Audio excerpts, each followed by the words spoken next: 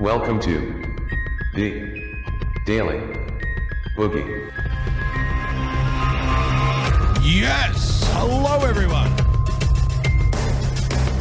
Good morning, good afternoon, and good evening, wherever you are, whoever you are, whatever you are.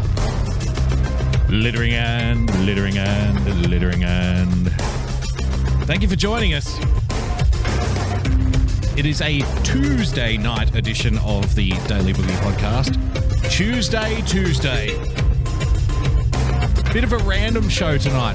So, ladies and gentlemen, tonight's recommended drink, let's make it a fluffy duck cocktail. And tonight's recommended snack, antipasto. How about that?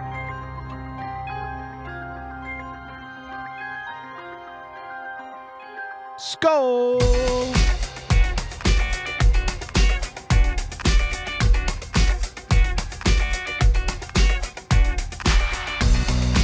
Ladies and gentlemen, thank you for joining us on this edition, the Tuesday night edition of the Daily Boogie podcast. It's an absolute pleasure to be with you once again. I don't know why I clapped then. It's an absolute pleasure. I guess I'm pumped. I'm feeling good. Feeling good, man. I hope you're feeling good too. And if you're not feeling good now, then I hope you're feeling good at the end. But then conversely, if you are feeling good now, I hope you feel really shitty at the end of it. It's kind of like I don't really know what I go for on each episode. Like, I don't want to leave you in a certain state of mind. Sometimes I do and sometimes I don't. It's funny.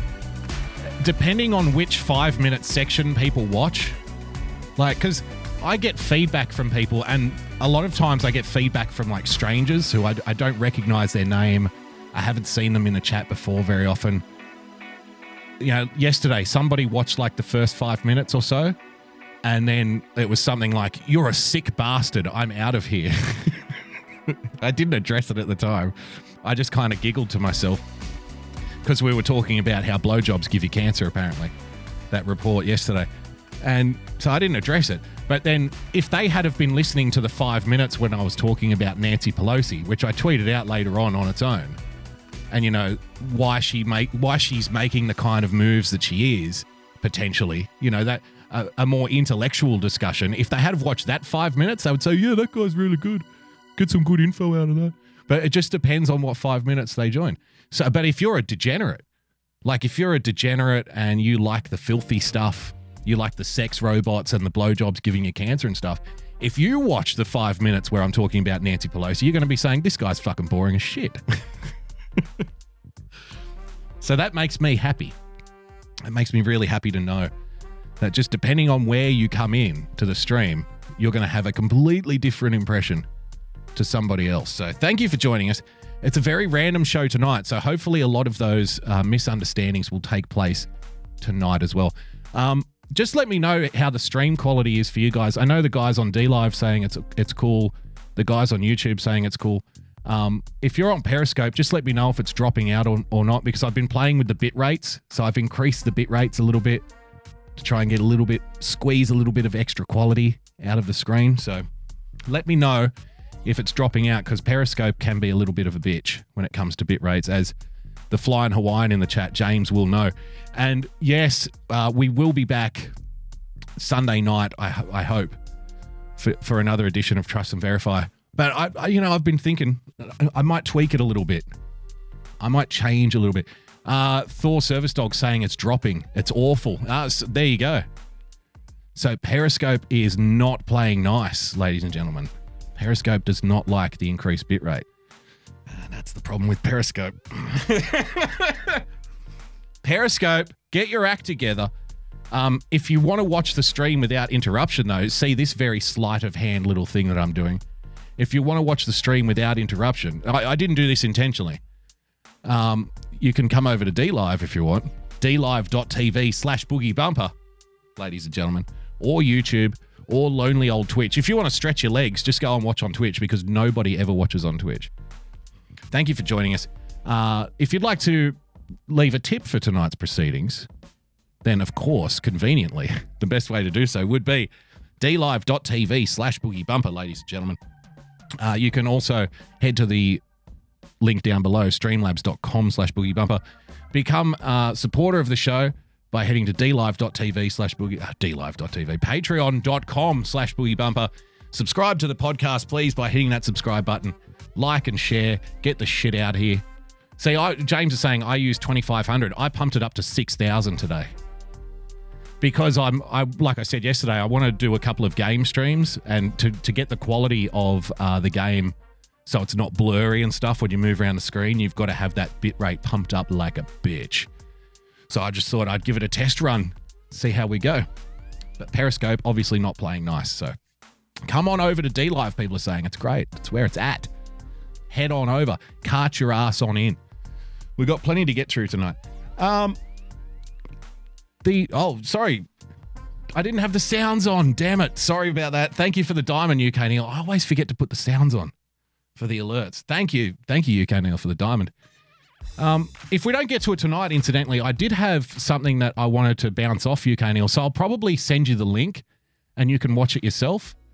Peter Hitchens sat down and gave an interview with somebody from The Sun, I think, called Britain is Dead. And, you know, I quite like Peter Hitchens and I quite like his bleak outlook on things. He classifies himself as an obituary writer for his own country. He records the death of Britain and has been doing so for the last 20 years. And so some of the things he was talking about with Boris Johnson and Brexit and whatnot, he's a traditional Christian conservative who was a former Trotskyite. So he's got a very interesting perspective. Of course, the brother of the late, great Christopher Hitchens. So I might send you the link for that when I'm done here, Neil. You can check it out, see what you think. I thought there was a lot of interesting little tidbits in that little talk. So if we don't get to that today, might get to it tomorrow. Lots to get through. Like I said, a bit of a random show tonight. So thank you for joining us as I take another sip of smart juice. Gorgeous. So I was reading a story earlier today, and it was about Donald Trump at the NASCAR. And the person who wrote this story was rather displeased with Donald Trump being at the NASCAR, which I find delightful. As you know, I'm not a Donald Trump cheerleader, and there's things about his presidency that I'm not a fan of. But stuff like this I like because... Ring the bell and get your cheese, man. Thank you for the sub, American 01. Stuff like this I like because I was wondering yesterday, has he started a new tradition? Like, I think he should go to the Daytona 500 every single year. A bit like, the president throwing out the baseball at the World Series or going to the press gala dinner, that kind of thing. He doesn't do those things. So maybe he can do his own things. And the reason why I like the Daytona 500 as a new Trump tradition, assuming that he's going to be in for the next 4 years, which most of us suspect he will be, will that then force the next president, who may happen to be, a Yankee Democrat, to attend the Daytona 500 at the NASCAR? And that stuff like that puts a smile on my face, imagining the northern Yankee Democrat, who all of the NASCAR fans are going to hate, stepping out there and standing there for the prayer and just to a rapturous amount of booze. I want that to happen. I want the next president to feel like they have to attend the NASCAR. But so I was reading this article, and the person was rather displeased that Donald Trump was there, and he gave a little talk, and he put the beast out onto the track, and he stood there for the prayer. And it reminded me of something almost 10 years ago. And I thought, we have to play it again. And if you haven't seen it, you're going to love it. And if you have seen it, you're going to be very happy to see it again. This was back in 2011. You know how somebody comes out and gives a prayer to the drivers before they set off on the race? Well, this guy went viral back when things didn't really go viral, back in 2011.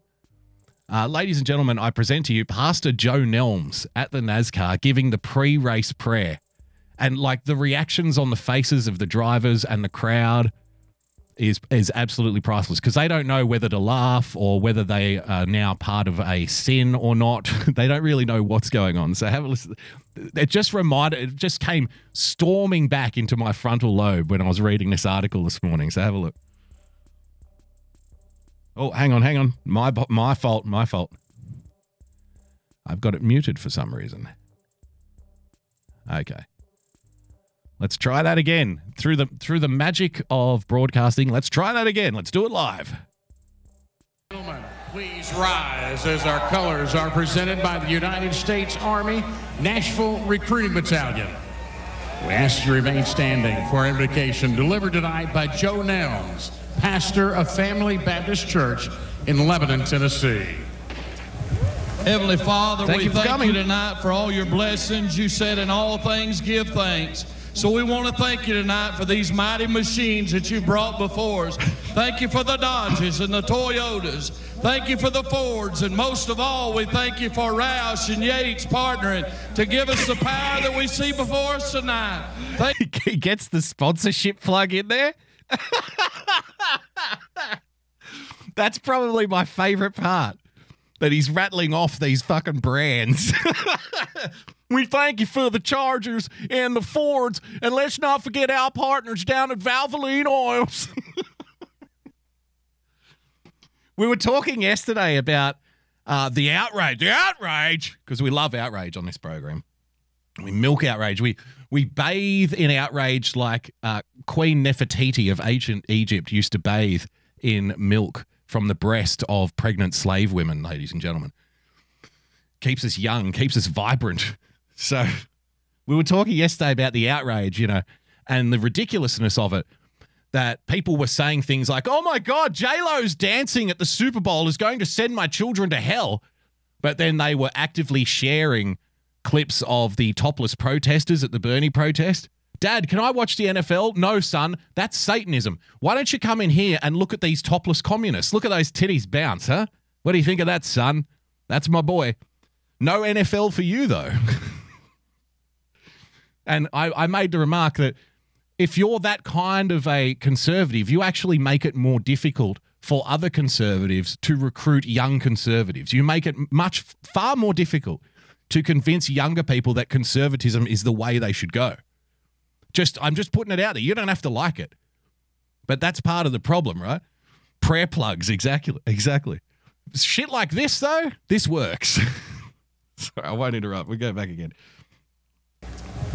Heavenly Father, we thank you tonight for all your blessings. You said in all things give thanks. So we want to thank you tonight for these mighty machines that you brought before us. Thank you for the Dodges and the Toyotas. Thank you for the Fords. And most of all, we thank you for Roush and Yates partnering to give us the power that we see before us tonight. Thank you for GM Performance Technology and the R07 engines. Thank you for Sunoco Racing Fuel and Goodyear tires that bring performance and power to the track. Lord, Performance and power to the track.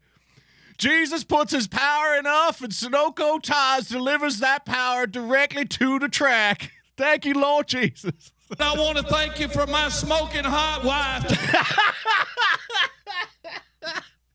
I want to thank you for my smoking hot wife. See, I bet at the time there was a whole bunch of the snooty Christians that kind of look down their nose at other people. Well, why do you have to swear so much? Why do you have to be so uncouth? God does not appreciate this kind of behavior. I bet they were saying the same thing about this. Why can't he thank the Lord for his smoking hot wife? If you've got a smoking hot wife in this day and age who is prepared to marry you and be faithful when you're a preacher, you should be on your fucking knees every goddamn day thanking the Lord for that. You know how difficult that is mathematically now?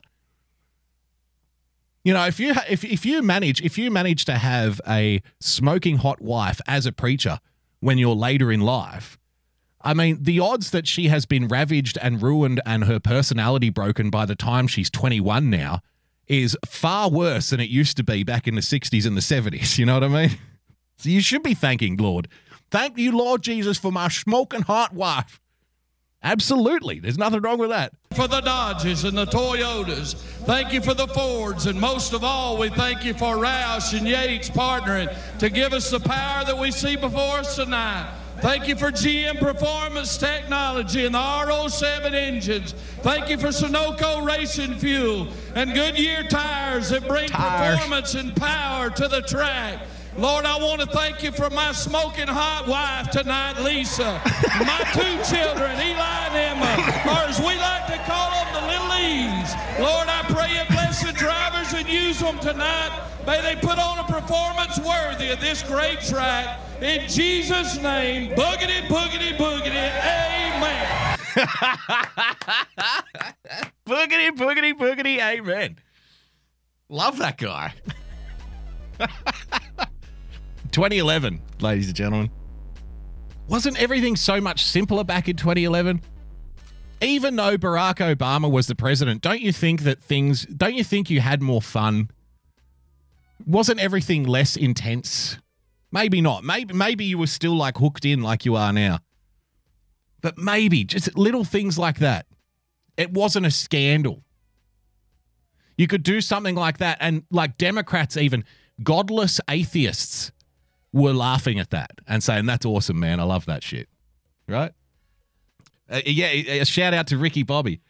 Boogity, boogity, boo. Amen. We need more of that again. We need more of that lighthearted shit. So there you go. Absolutely sensational. That will be in the show notes, just like everything else we refer to tonight, ladies and gentlemen. I want to bring you this article that was shared with me by Lady Fritzer. Thank you, Lady Fritzer. I haven't watched the clip yet.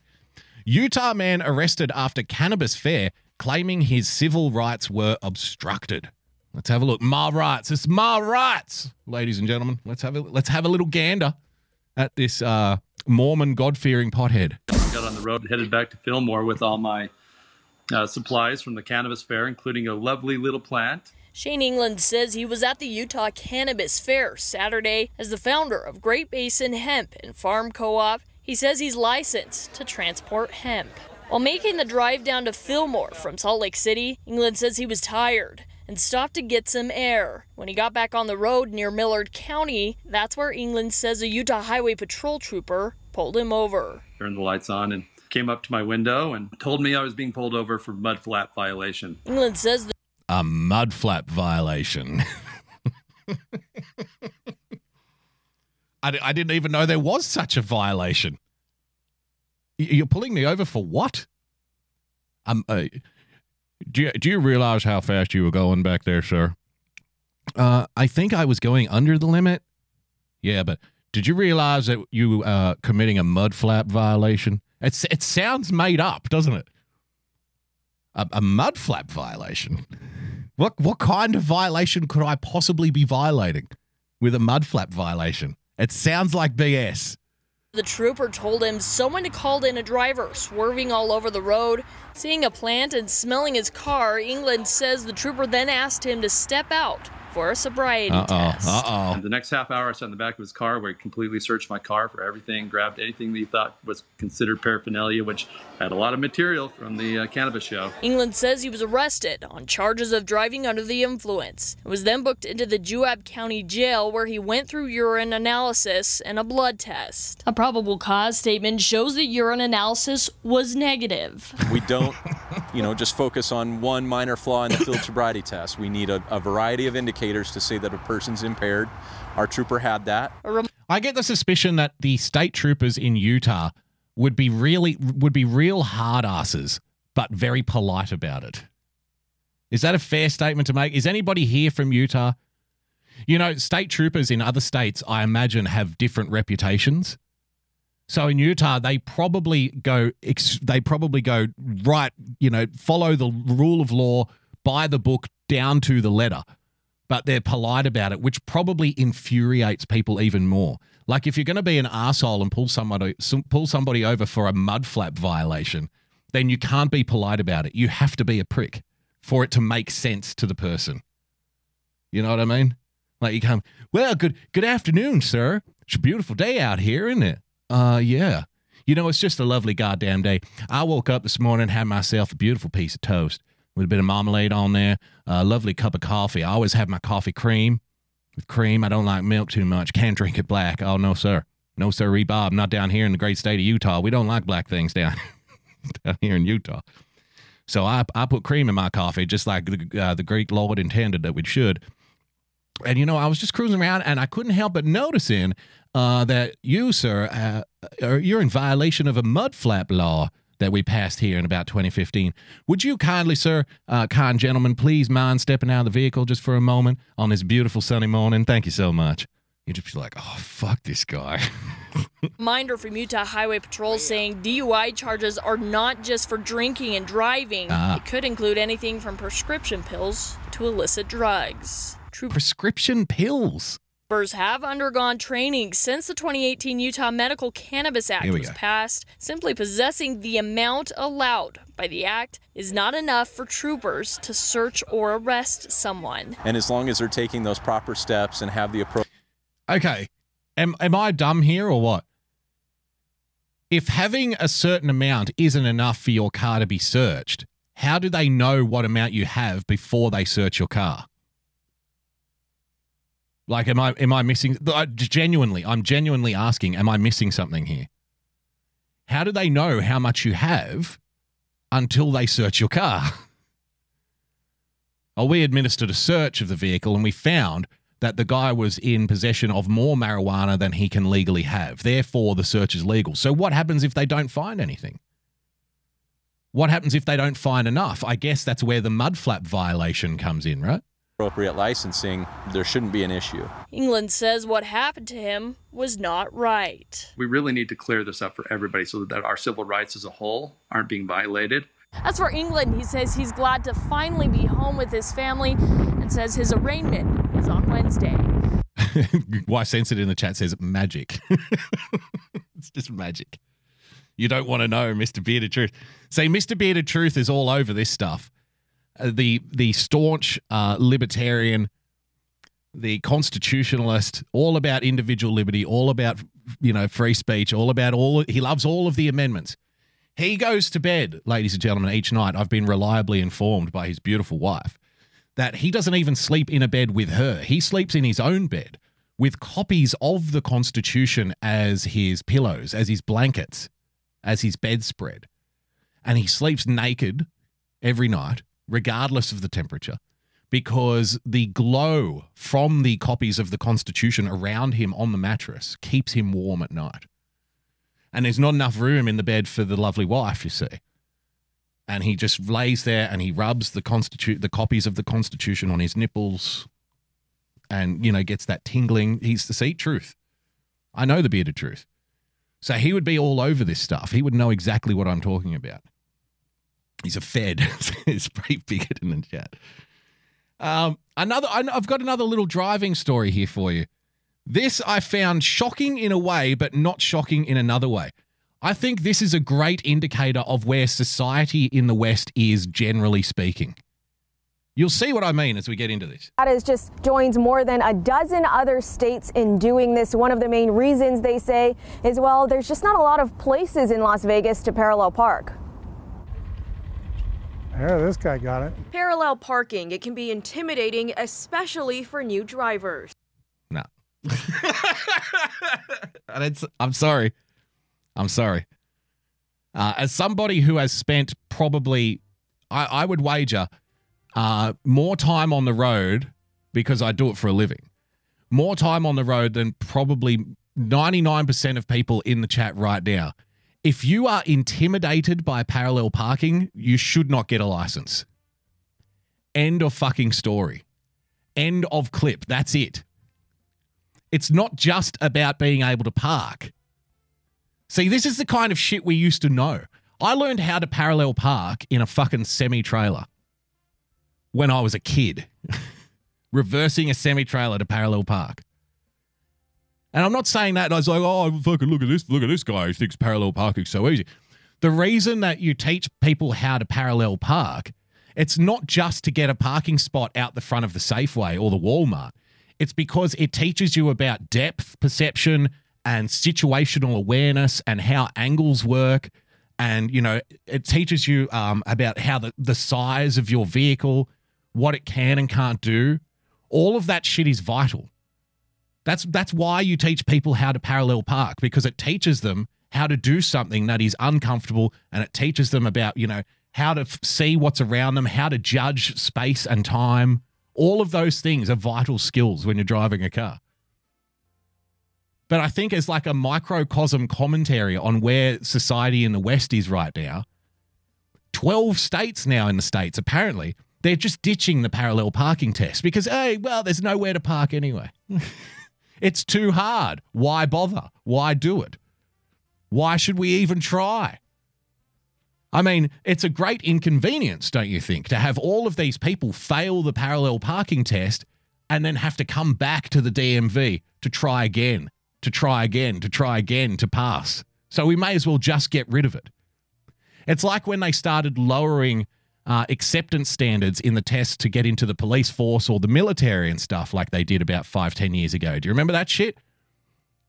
Oh, it was really hard to get into the elite units of the military, so we just lowered the requirements.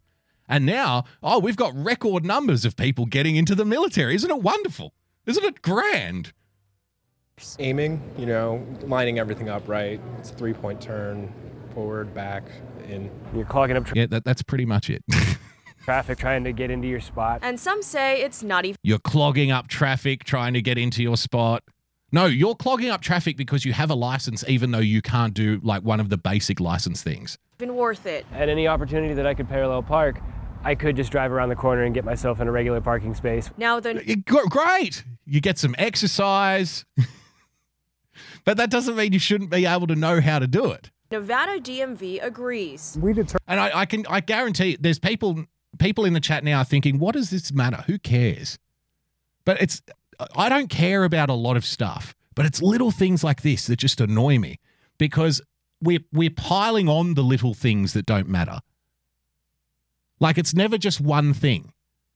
We are making a list of all of these little things which we say don't matter anymore until we get to the point where people, they can't drive, they can't park, they can barely stand upright, they don't know shit from shoe polish, and you then apply it to all aspects of life.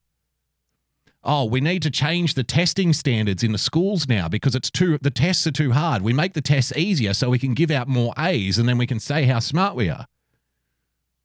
It's just one thing after another, after another, after another, after another. It's just the constant dumbing down. And there are cars now that automatically park themselves. I'm sure you've seen it. Like that was before they even talked about the self-driving car, right? There was cars that you could set and say park, and it would reverse park itself. These were out like a decade ago. And I was against that. And everyone was like, oh, how awesome is this? How convenient is this? And it's like, yeah, but you're removing skills from people. What happens when it doesn't fucking work? What then? What are you going to do then? And yes, I'm sorry, if you've only driven an automatic, you're part of the problem too. I don't give a fuck. If you can't drive a stick, then you can't drive, as far as I'm concerned. And people are going to hate that, but I don't care. I do not care. If you cannot drive a stick, you cannot drive. Pointing the front of the car in the direction you're going and pressing the pedal, that's not driving. You're an assisted passenger at that point. Determined that the other vehicle maneuvers that drivers have to do during the test cover the requirements. Backing out of a parking space and the other maneuvers that they have to do basically replicate all the skills required in parallel parking. The DMV took the maneuver out of the driving test. There's only a few places that really have it, and that's another reason why we took it off the test. It's not very... Yeah, Angel Poop in the chat. It's on my end because I upped the bit rate, which is like the amount of digital info basically that I'm sending to Periscope.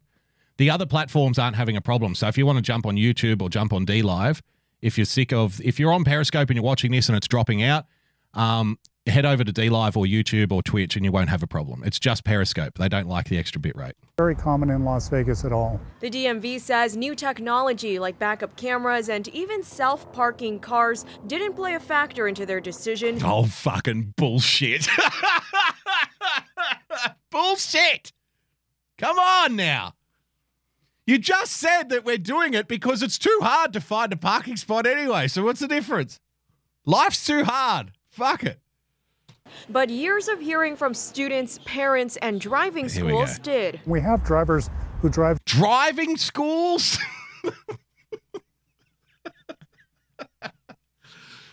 Welcome to Boogie Bumpers Driving School. Here at Boogie Bumpers Driving School, we don't teach people how to parallel park because we think it's pointless. I know this is a strange thing to play on a show like this, but I saw this the other day and I was like, fuck these people, man. It's just parallel parking. Just do it. Just learn how to do it. You'll be better off for it. Just fine, but fail the parallel parking test and have to come back. So that'll help us a lot, where drivers aren't having to do repeat tests. I knew it. That's what it really is. Drivers not having to do repeat tests. That's the problem. People backing up. More paperwork. They don't want the fucking paperwork. Drivers nervous to take their exam today told us they practiced and prepared, but were relieved when they got in the car and heard they didn't have to parallel park. Oh, that's great. Great news for the other motorists. The nervous and scared people who were taking their tests were relieved that they didn't have to do a part of the test. Now I can just hit the road. Now I'm not nervous or worried at all. Just hand me the license and I will hit the freeway. Out of my way. Isn't that great news? Isn't that wonderful? So it's kind of refreshing going towards the end. Refreshing. When I found out It's it was just refreshing. 2 regular parking spots. I'm parallel parking in the back. I was kind of nervous about it. Like, it threw me off, but I'm happy that it's kind of out of it now. But Kind of out of it. She sounds kind of out of it. some of you sounded off on social media. Wonder why Nevada has horrible drivers. Make it tougher, not easier to obtain a license, Common Terry sense, I would've said. thought. Carlos chimed in, that's a huge skill. And why are we reporting on what Carlos B says on Facebook, though, honestly? What, we take 3 comments off Facebook or 2 comments off Twitter? Have you noticed that we do this now? Oh, well. Busy B43 on Twitter said she was very disappointed with the recent taxation reforms. Oh, Long John 44 said, there's terrible drivers and I know the reason why. Gives a fuck. you need to have to drive. We have enough bad drivers. Others say it's a Not enough. We don't have enough bad drivers. skill that's good to have. Yes, great point in the chat from Robbie Don't Care. I didn't even think of this. Insurance companies are going to clean house with the impending rate increases from this. Absolutely. The panel beaters will be very impressed, very happy, because at some point you're going to have to parallel park. Although there is an upside. If you can parallel park and you're in a city of people who can't parallel park, I guess you're always going to be guaranteed a spot right out the front of the casino, aren't you? Right out the front of the building where the parking spots are really tight. Maybe if everybody else doesn't know how to parallel park, it just makes it better for those of us who can. But There's always a silver lining. how well you can fit between these white lines isn't an indicator of if you're safe on the roads. Parallel parking has nothing to do with how you would change lanes or make a turn or anything like that. Yeah. You're a dipshit. Yeah, like knowing how like my mirrors work and my space assessment and, you know, my depth perception and how much room that I've got in my car and where the 4 corners of my car are and like in the third quarter where you can't really see where it's on the blind side of your mirror and stuff. Knowing that kind of shit has nothing to do with like changing lanes or knowing about depth perception or how big my car is or what spaces it can fit into. It's got nothing to do with that. Okay. I don't know about you. I'm very confident. Can't wait to rent a car in Nevada. Should be great fun. Thank you very much for that, Nevada. Fixing the world, one bad driver at a time. This was shared the other day. We're going to jump around a little bit here today. This was shared the other day by Tom, our good friend of the show, who's been on the show a few times, Tom Chatelet. Tom Chatelet, a guy in the know, a mover and shaker. And he tweeted this out the other day with the accompanying quote, "How did I know that this was going to happen a week ago?" So let's see what Tom knew a week ago. As the world struggles to contain the new virus, a new speculation from the Chinese scientists who believe it may have originated at a research facility not far from the Wuhan fish market. Wuhan. We've been saying it wrong all along. I've been saying Wuhan, you know, really putting the accent on the W, but it's actually more like, it's more like the guy, fuck, my mind escapes me. It's more like the guy from Scent of a Woman. What's the actor's name? God. How can I forget this actor's name? Somebody in the chat let me know. Who was the guy in Scent of a Woman? Not Robin, not Christopher, whatever his name was. Nobody cares about him. The older guy, Serpico. Who was that guy? How am I forgetting this guy's name? Man, another sip of smart drink. Al Pacino. Thank you very much. Thank you very much, Why Censored. She actually said Al Pacini, which sounds like a kind of pasta recipe. But yes, Al Pacino. Of course it was Al Pacino. So that's how you're supposed to pronounce it from now on. Bot says, I'm still saying Wuhan. No, it's Wuhan. Wuhan. When I come back to this room, I want to see it wall to wall with Jim Daniels. Don't you mean Jack Daniels, sir? Son, when you've known him as long as I have. So it's Wuhan. Wuhan. Contain the new virus, a new speculation from the Chinese scientists who believe it may have originated at a research facility not far from the Wuhan fish market. While they say more research needs to be done to find solid proof, such labs are known to contain disease-ridden animals, including hundreds of bats. Okay. So let's not get into conspiracy theory here. We wouldn't want to delve into the world of conspiracy theory. I want to make a correction here. She said that the Chinese scientist involved in the lab has come out and made this statement. I would like to say that's actually wrong. It's the late Chinese scientist, because he's probably dead now already. As soon as this story got out, he was done. He was out of there. He was disappeared, I suspect. So the scientist who works at the lab in Wuhan, ladies and gentlemen, hundreds of infected animals with the virus, including bats. Now, let's not get into this crazy world of speculation. Let's not get into this crazy world of conspiracy theories. As we all know, it's just a flu.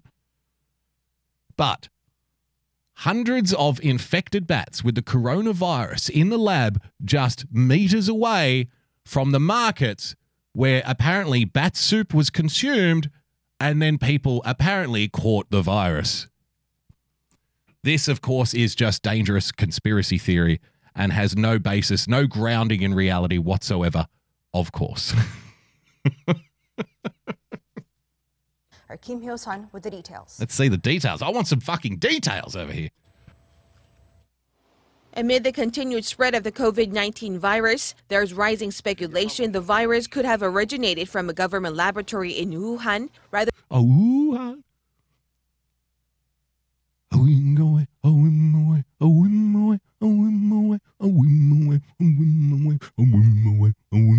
than the widely held belief that it emerged from the city's Huanan seafood markets. Citing a report published by Chinese scientists, a Chinese-language newspaper published in Hong Kong, Mingpao, and the British daily The Mirror explained Sunday that the Wuhan Center for Disease Control, or WHCDC, could have spawned the contagion in Hubei province. Oh, that's reassuring. According to the report penned by Bo Tao Xiao and Lei Xiao of the South China University of Technology, the research lab, which is only 280 meters away from the Huanan seafood market,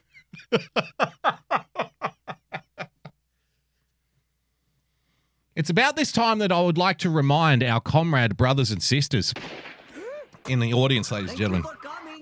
I'll see you in hell.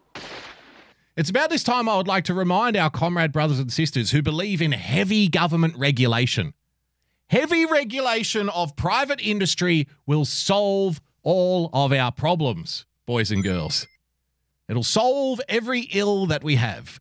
Yes, if you're in Periscope, Glenn in the chat, if you're in Periscope, it's due to the bit rate. Periscope doesn't like the bit rate. So if you want to jump on YouTube or D Live and catch the show, otherwise, always welcome to watch the replay. It should be fine on replay. I would like to remind our comrades that heavy government regulation will solve all the problems. And of course, in a state like the great state of China, ladies and gentlemen, which is known for its heavy levels of layered bureaucracy and regulation, something like this could never happen. That's why I'm sure it's conspiracy theory, you see, because they had a disease, they had a lab which was constructing, which was inventing, which was creating, which was experimenting with literally life-threatening diseases. And they set it up, exactly, Andrew Jackson, across the street from an open-air fish market. Where was the regulation for this? Thank you for the diamond voice for a reason. Thank you for coming. I'll see you in hell. Across the street from the open-air fish market. I bet you too. The beautiful, the delicious, ironic part about this, they've probably got a whole bunch of regulations for how you're supposed to handle fresh fish, right? Well, the fish can't be out for too long. The fish can't travel for too long. You can't have the frozen fish frozen for too long without saying that it's frozen. If you're going to sell fresh fish, it needs to be fresh for 6 hours, not a minute more, not a minute less. There's probably a phone book full of regulations for how to deal with fresh fish. In the land of regulation and bureaucracy, that is the People's Democratic Republic of China. And with all of these layers of bureaucracy and all of these rules that must not be broken, and all of the layers of government piling one on top of the other, somebody decided in their eternal wisdom to build a virology lab across the road. And they said, yes, we know that there's an open-air fish market across the street, but how about this unused space over here, this beautiful building over here? Why don't we just make a whole bunch of deadly viruses in it? Well done, sir. Bravo. Excellent, excellent suggestion, sir. You're a genius, sir. Of course. I've got to put out, I must reiterate that this is all just conspiracy theory. Like, this is just conspiracy theory. And if you were to suggest something along the lines of, I don't know, mass quarantining of, Chinese people coming out of the affected region, then you would be, of course, a disgusting racist. And that must not be allowed. That's the real tragedy here. These are the real victims, ladies and gentlemen. The people who are suffering from undue and unnecessary racism as a result of their government building a lab for dangerous diseases across the road from an open-air fish market. I have to laugh. It's fucking hilarious to me. It kept disease-ridden animals, including more than 600 bats. Oh, good. Good, great, yes. 600 bats. And 600 bats who have been intentionally infected with diseases just happen to turn up at the open-air market.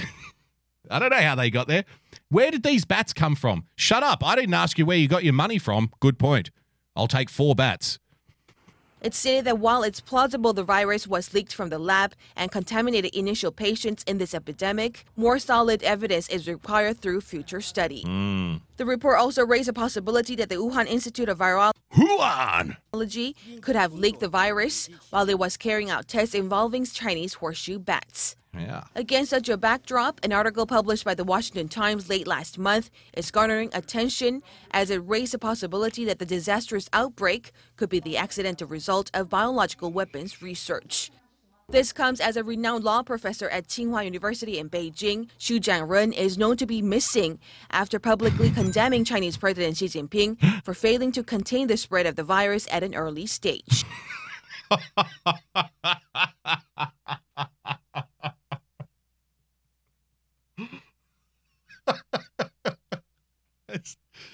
I didn't know they were going to say that.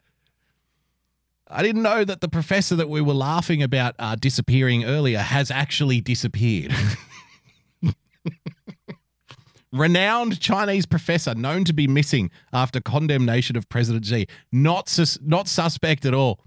Not suspicious in any way, shape, or form, ladies and gentlemen.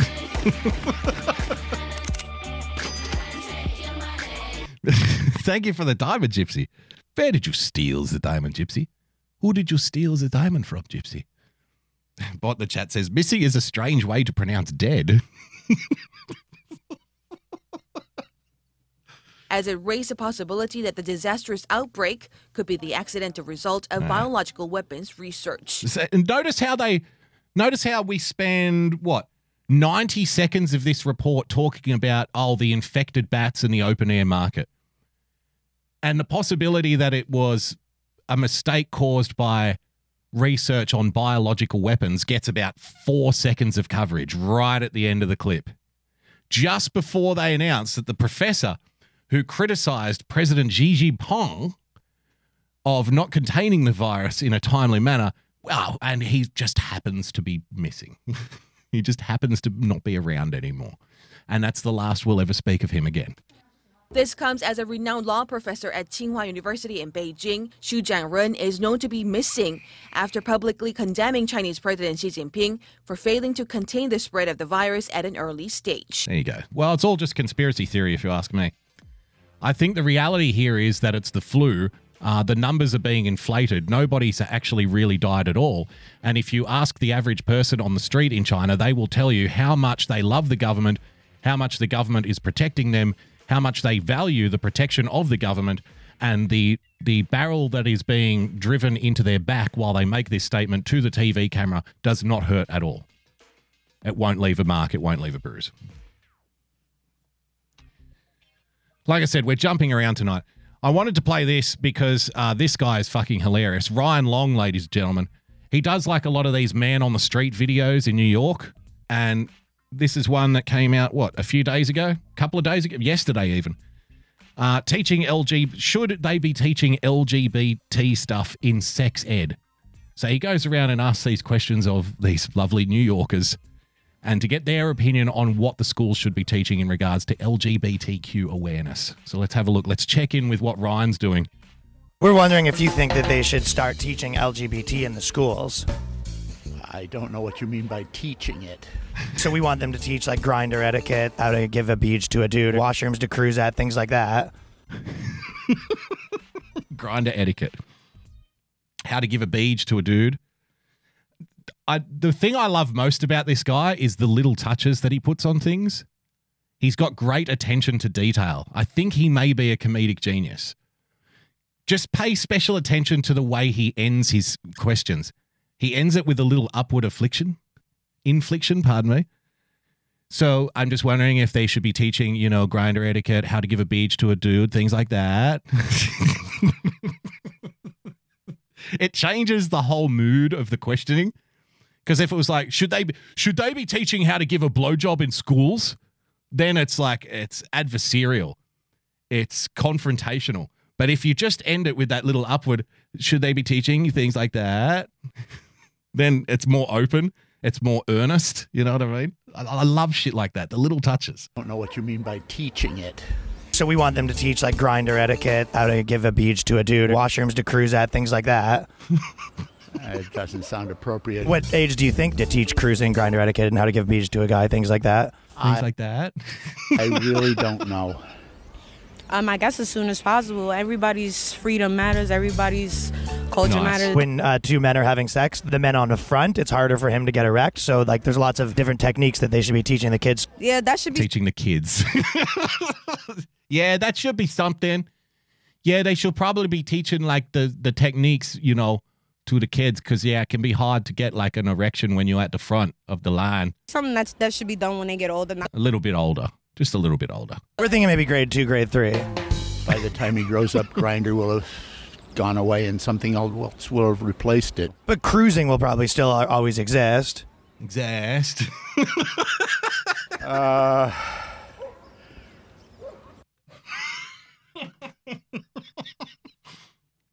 gives a little look to the camera guy there. Like, this fucking guy. You just see a little glimpse of him looking at the camera like, fuck this guy. He's actually really thinking about it. He's really, yeah, I guess you're right. Is there a stage where we over-intellectualize things to the point of absurdity? Isn't that what this is demonstrating? So it's harder for the man at the front when two guys are having sex to get an erection. Do you think that that's something that they should teach in schools? Just diving in deep into the details when there's really no point, because the normal person wouldn't bother with those kinds of details. They'll just say, no, none of it. None of that. Well, what about cruiser then? No, cruising. No, we're not doing any of it. Oh, okay. But he's like, okay, well, grinder doesn't exist, so maybe we'll have to learn about cruising then, I guess. Think about it. I don't know if that's appropriate or not. Probably. Do you think that parents should be teaching you gay orgies, or should that be the school that's giving you that information? I can't really say, but I learned on the streets. Nice. She learned about gay orgies on the streets. So there you go. I'll put the link to that in the show notes as well. And what have we got here? Oh, yes, from that to this. So Amberlina shared this with me earlier today. I haven't watched this yet. I know it's going to be good. Haircuts between the binary. I guess a new layer of oppression that we haven't considered yet. While people are concerning themselves with whether trans men can get, or trans women, can get their testicles waxed and whatnot. There's another layer of victimhood that I think society has been overlooking. And without seeing this clip, I'm glad. It's high time that various people in the public are able to share their stories of heartbreak, their stories of oppression, their stories of being treated like second-class citizens when they go to the hairdresser for a haircut. I will preempt this story, though, by saying you could just do what I just shave my head at home like a Nazi, like a neo-Nazi. Not a Nazi, because Nazis had nice haircuts, sort of short back and sides. Neo-Nazis like to shave their head with a razor. And I'm not even going bald. My wife calls it a crime against humanity because I have very thick chestnut brown hair that you can lose your hand in when it's long and wavy. You can get tangled up in there for days if you wanted to. Just letting you know. So I shave it all off, clean down to the skull, and she hates it. It's probably why I do it. All right, let's have a look. Sometimes I need a haircut. Okay, that's fair. Really that simple. Yep. But simplicity seems to jump out the window when I head out the door into our society, which has a limited capacity for people who don't fit the norm. Look, I'm an empathetic guy. You know what I mean? I don't want people to feel bad as a general statement, as a general rule. I want everyone to be happy and feel happy and all of that kind of, daffodils and rainbows type shit. That's fine. I don't care. Just be happy. But isn't that a false statement where society isn't helping people who don't fit the norm? It seems to me like you could just, spend 10 minutes on social media and you'll see actually the exact opposite taking place. Like, are people going to, are we walking around with our eyes covered over like this?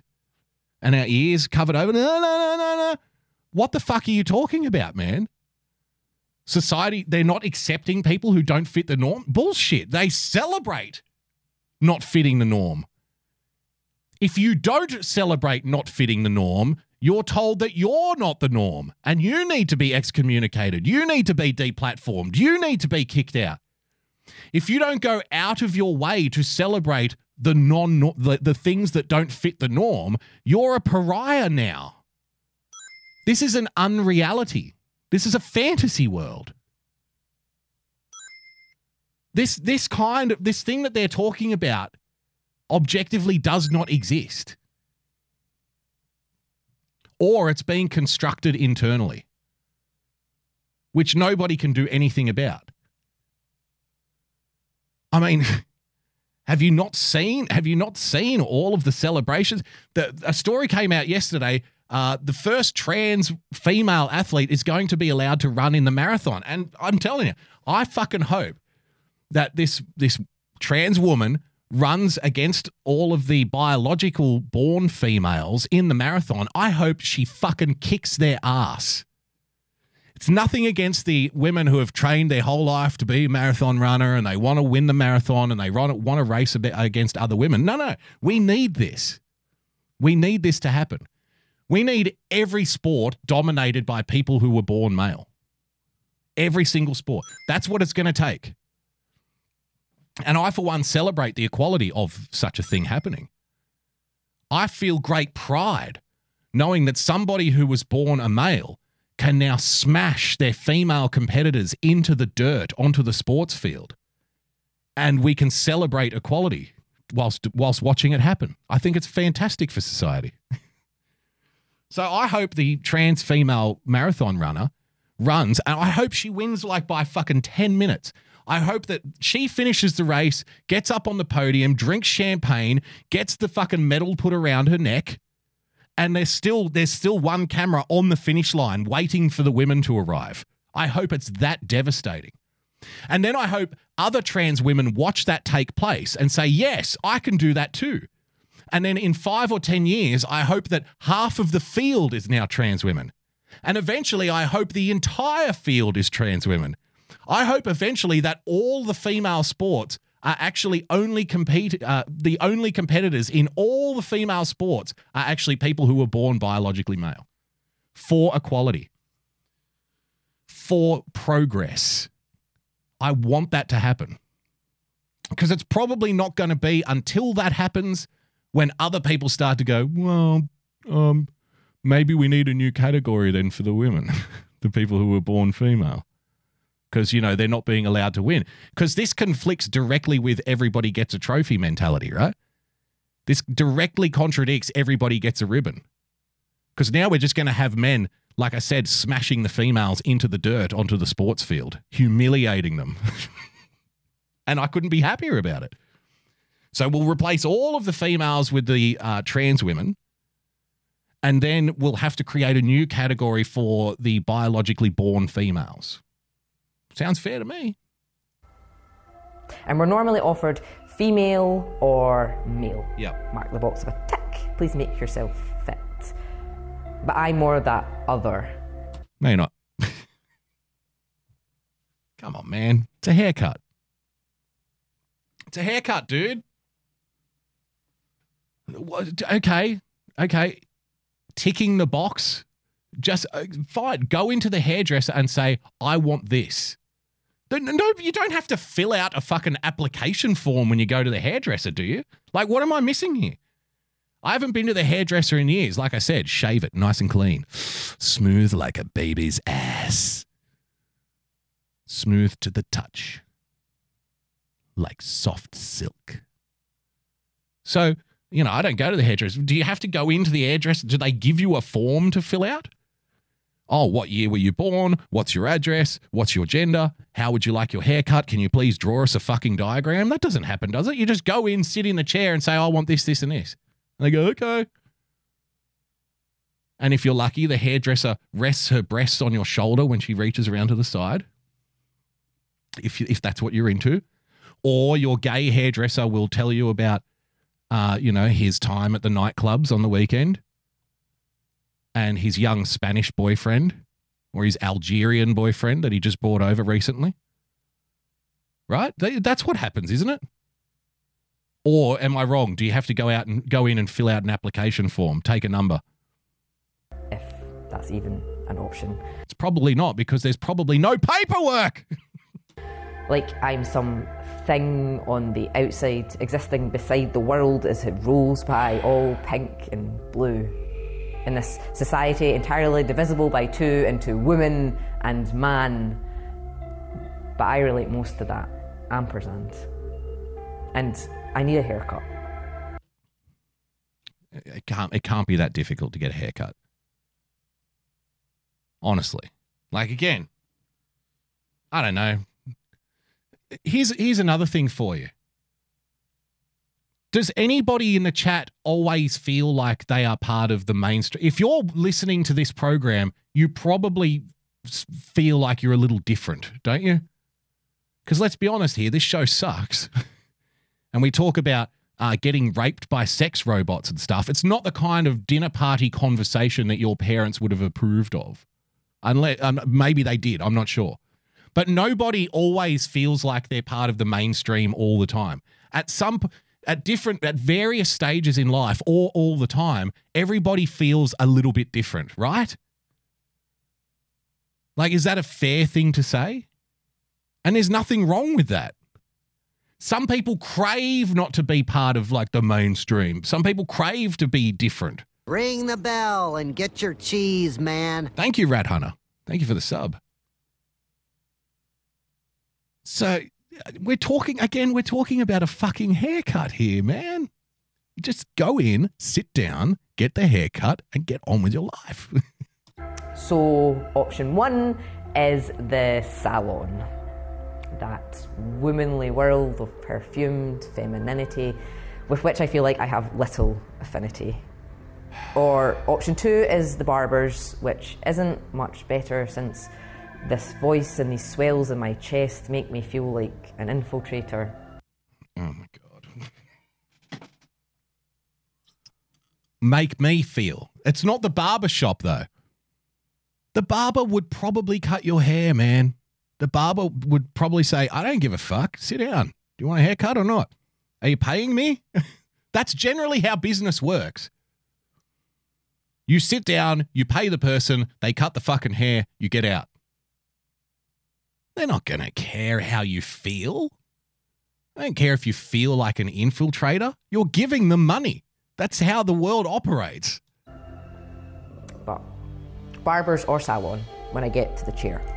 Before we can even touch on my hair, there's this question which hangs there unuttered and awkward, then made all the more awkward. Why? When they say, I know this is awkward. And through the mirror they ask if I'm a boy or a girl. What? Through the mirror they ask? No, they don't. What does that mean? Is she saying through the mirror they ask as if to say they don't really ask at all? Is that the point that she's making here? He's making here? Sorry. Which is it, by the way? Yeah. I'm going to go with he. Am I trans? Am I gay? And no, actually, I won't. I won't do that because that would be. I'm going to say it. Is that better? Is that preferable? It. They. You. Let's go with you. I don't know what to say. Sometimes I pick my labels to make other people feel okay. But it's never enough to say where I'd like to be trimmed or shaved. They need to know. Always be shaved. Oh, my sex. How else can they charge the appropriate rate? I'm sure you've seen the signs. Gents trim £5, women's trim 9. Yep, because there's more work that goes into cutting a woman's hair, apparently. Because I can be in and out like in 5 minutes, man. But when a woman goes to a hairdresser, it's an all-day fucking job. They have to sit down, they have to get the wash, they have to get the shampoo, it has to settle, it has to be rinsed, then it's got to be trimmed, then apparently now you've got to have a fucking glass of champagne while you talk to the gay hairdresser. I didn't know that was a thing until recently. Like, I'm really out of the loop when it comes to stuff like this. So I'm genuinely asking these questions. Did you know that they give champagne at the hairdressers now? Fuck, what's that about? What am I here for, a cocktail party? Just cut my fucking hair, man. It doesn't matter how I define anyway when the hair on our head's charged by what's between our legs. And nice. As usual, there always seems to be a higher price to pay for those who are female. I still think it's based on the style, isn't it? It's not charged on what's between your legs. It's based on the style. And I know that the majority of people do feel safe in this divide. Yep, certainly There's so much possibility if we trim a bit off our prejudices. It's not prejudice. See how it defaults to the prejudice? Oh, so you must have prejudice. You must hate me then. Because you run a salon, because you run a barbershop, because you give cuts and curls to guys and girls, then you must be prejudiced against people like me, the outsiders, the others. No, I mean, if you sit down and you want a guy's style haircut, then I'll give you a guy's style. If you want a female style, then I'll give you a female style haircut. Like if a guy went in and got a female style haircut, he'd probably get charged at the female rate, wouldn't he? Okay, just putting it out there. So if you drop your prejudices a little bit and just open up your eyes and open up your heart to people who are different like me, then maybe, we won't, I know you feel safe in your divide, but maybe you won't have so much hate in your heart and it won't be so confronting and hateful for people like me. I don't know. If you just want your hair cut, if you just want your head shaved, it's going to be £5. If you want a perm or something fancy like that, it's probably going to be £9 because I'm going to have to do it. It's going to take twice as long. So I need to get twice as much money. Women get screwed on the prices. Jenny B in the chat, the cherry popper. Bullshit. It takes twice as long to cut a woman's hair. There's more of it. It has to be more fancy. It has to be layered. It's got to be tinted. It's got to be all of these other things. Guys go into the hairdresser and say, guys will often go into the hairdresser, and when the hairdresser says, what do you want? The guy will say, I don't know. That's a fucking true story. When I used to go to the hairdresser, that's what I said. I don't know, cut it. Do whatever you got to do, man. I don't care. Guys don't. That's why it's £5 as opposed to £9. Because the girl will have a list of instructions and rules and, I don't want too much off the front. Oh, it's got to be flowy in the back. Oh, it can't be too much down here. Don't take too much off around the sides. If you could just layer it a little bit underneath here. So they're looking at the clock and going, well, there's another customer there's another guy that I can't cut today. So it's going to have to be twice as much. Guys will sit down in the chair. And the hairdresser will say, so what do you want? You say, I don't know, just cut it. Just make it short. Could you please make it shorter? That's all I want. Do you want it in any particular style? It's like, you're the hairdresser, man. You figure it out. I don't know, just do it. Just do something. And I know in the past few years things have been changing, and that is amazing. There's drag queens on TV. Mr. Bearded Truth, I need to make a response video to all of this. Don't you dare take the female side, Jason. I'm watching you, mate. TV and out queer celebrities, hormones and surgeries, but... See, now we're into the hormones and the surgeries. It's a fucking haircut! Still too often, there's some of us standing, clutching our bladders stuck, trying to decipher which bathroom door symbol we better resemble based on what we are wearing or how brave we are feeling. There's day-to-day struggles people quietly battle, like finding a way to wear your own skin while navigating a world in which we don't always fit in. I understand. I get them. I get it, man. I get it. I feel that kind of shit too. I have daily struggles as well. Like my daily struggles include things like, how can I not drink? How can I not start drinking copious amounts of alcohol as soon as I wake up until the time I go to sleep? And I struggle day to day with, walking down the street and telling complete strangers what I think of them. It's an urge that I must fight on a minute-to-minute basis. And I'm not always successful. But, it's part of life. You got to live and learn. I struggle with these things. It's very difficult for me. I struggle being extremely popular with women. I struggle every time I step into the bathroom. I have to take a friend with me to the bathroom because the doctor says I'm not allowed to do any heavy lifting. Do you know what it's like to be a man with a ridiculously huge penis that has to have his friend help him lift it so he can urinate properly? It's a struggle. Of course, none of that is true. I do it myself because look at these guns. All right. I'm feeling like an idiot today. Here's a fun story. Here's a fun one. This is going to be a shout out to, again, Mr. America, the Bearded Truth. Another little flavor of libertarian fuck the government stuff for you here, ladies and gentlemen. All the way from down under. Thank you for coming. I'll see you in hell. Lordy, is this a Lifetime movie over a haircut? It could be. It could be a future movie over a haircut. I don't know how much you know about the Australian ecosystem, but if Australia is not burning to the ground, roasting people in their own living rooms, if it's not doing that, then it's flooding, like, in a biblical sense, similar to what Noah had to go through. It's end of day stuff here constantly. If it's not doing either of those things, then it is hot and dry with no fire and no rain. We call that, of course, a drought. So there are parts, even before the rainfall, there are parts of New South Wales, the state I live in, it's probably worse in other states like Queensland, to be fair, where farmers have literally gone a decade without seeing rain. So water is incredibly scarce in these places. It's incredibly difficult to come by. And I came across this story earlier this morning when I was doing some prep for the show, and instantly I thought of Mr. America, the Bearded Truth. And to be fair, a lot of you too, because we've spoken about this before. We've spoken about the kind of government overreach it takes. Before we even start this clip, let me tell you a horrifying story. A particular government in Australia, ladies and gentlemen, and you know what? If this hasn't happened to you yet, then trust me, it will. This kind of stuff is coming to you as well. It just depends on what kind of legal protections you have against it.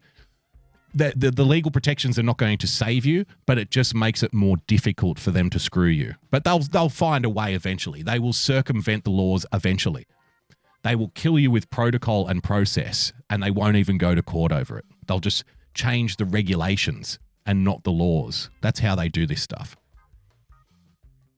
So when water is scarce in the cities, the governments will then put in water restrictions, okay? So you're not allowed to...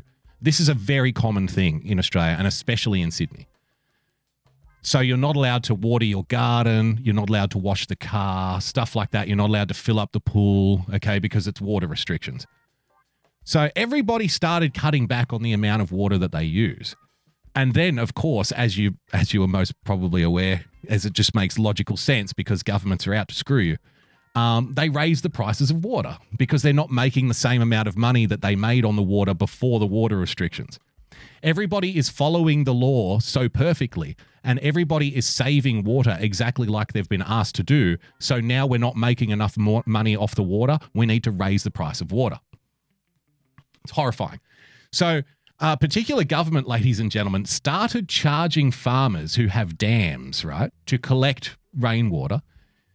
They started charging farmers for the water that fell on their property. I shit you not. So it's hard enough to make a living out in the bush. It's hard enough to make a living off the land when you have to battle droughts that last for years and small crop yields and, you know, prices going up at supermarkets and not going up, not extra money not going into the farmer's pocket. Then on top of that, you have a government that says if it rains on your property, based on the amount of water that fell on your property, we're going to charge you for that as if you were buying it from us. Right? There was a big drive here maybe 10 years ago, 15 years ago.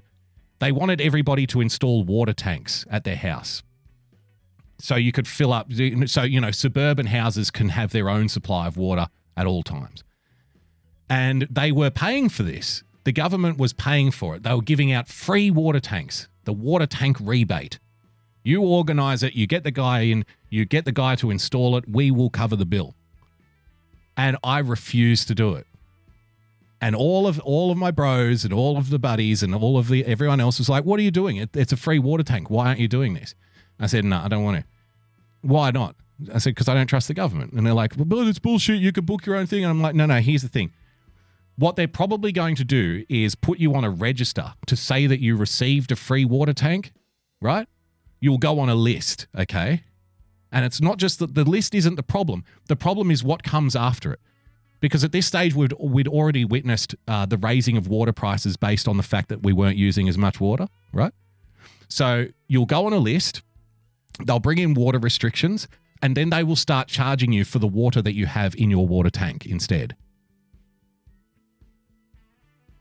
That's never going to happen. That's never going to happen. Okay. First they came for the farmers. You're next. You're next, free water tank guy.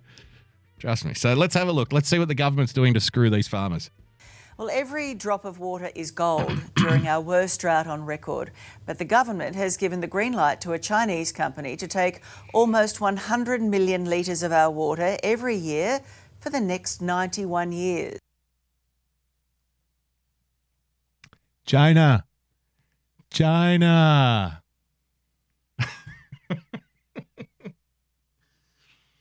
I must have missed that when I flicked through this video before. Because I skip ahead and I watch like 10, 20 seconds here and there and then skip ahead. I'm like, yeah, okay, let's do it. I must have missed that before. because I was going to bring up something that the conspiracy theorists have been saying for quite some time in little old Australia, that being that the government makes it financially unviable for people to run their own farms, and then you discover that thousands and thousands and thousands and thousands of acres of our farmland are then sold to the Chinese government.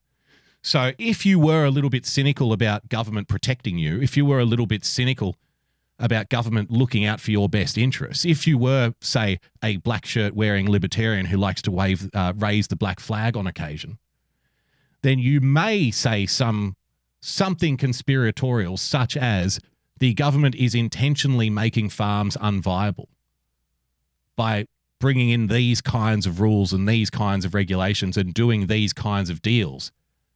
So the only option at the end of the day for the farmers, who may have been there 5-6 generations, is to sell the farm, at which time, of course, the savior steps in with the checkbook, with the endless, bottomless pit of money from, I don't know, a country like maybe China, who requires more farmland than they have in order to feed their 1.2 billion population.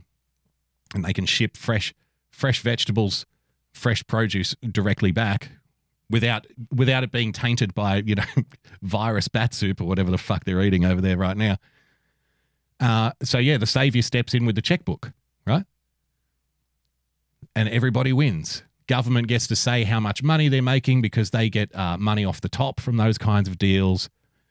The farmers get kicked off their own farm. China comes in, they bring in their own workers, right? And everything business as usual. That's why when people say Australia, if a politician here says something like Australia is open for business, what they really mean is Australia is for sale. Generally speaking. Yes. Decision that was made by Poppy Lane in the chat saying, fuck those China arseholes. I agree with your sentiment, but I have to disagree in principle. No. Fuck the Australian arseholes.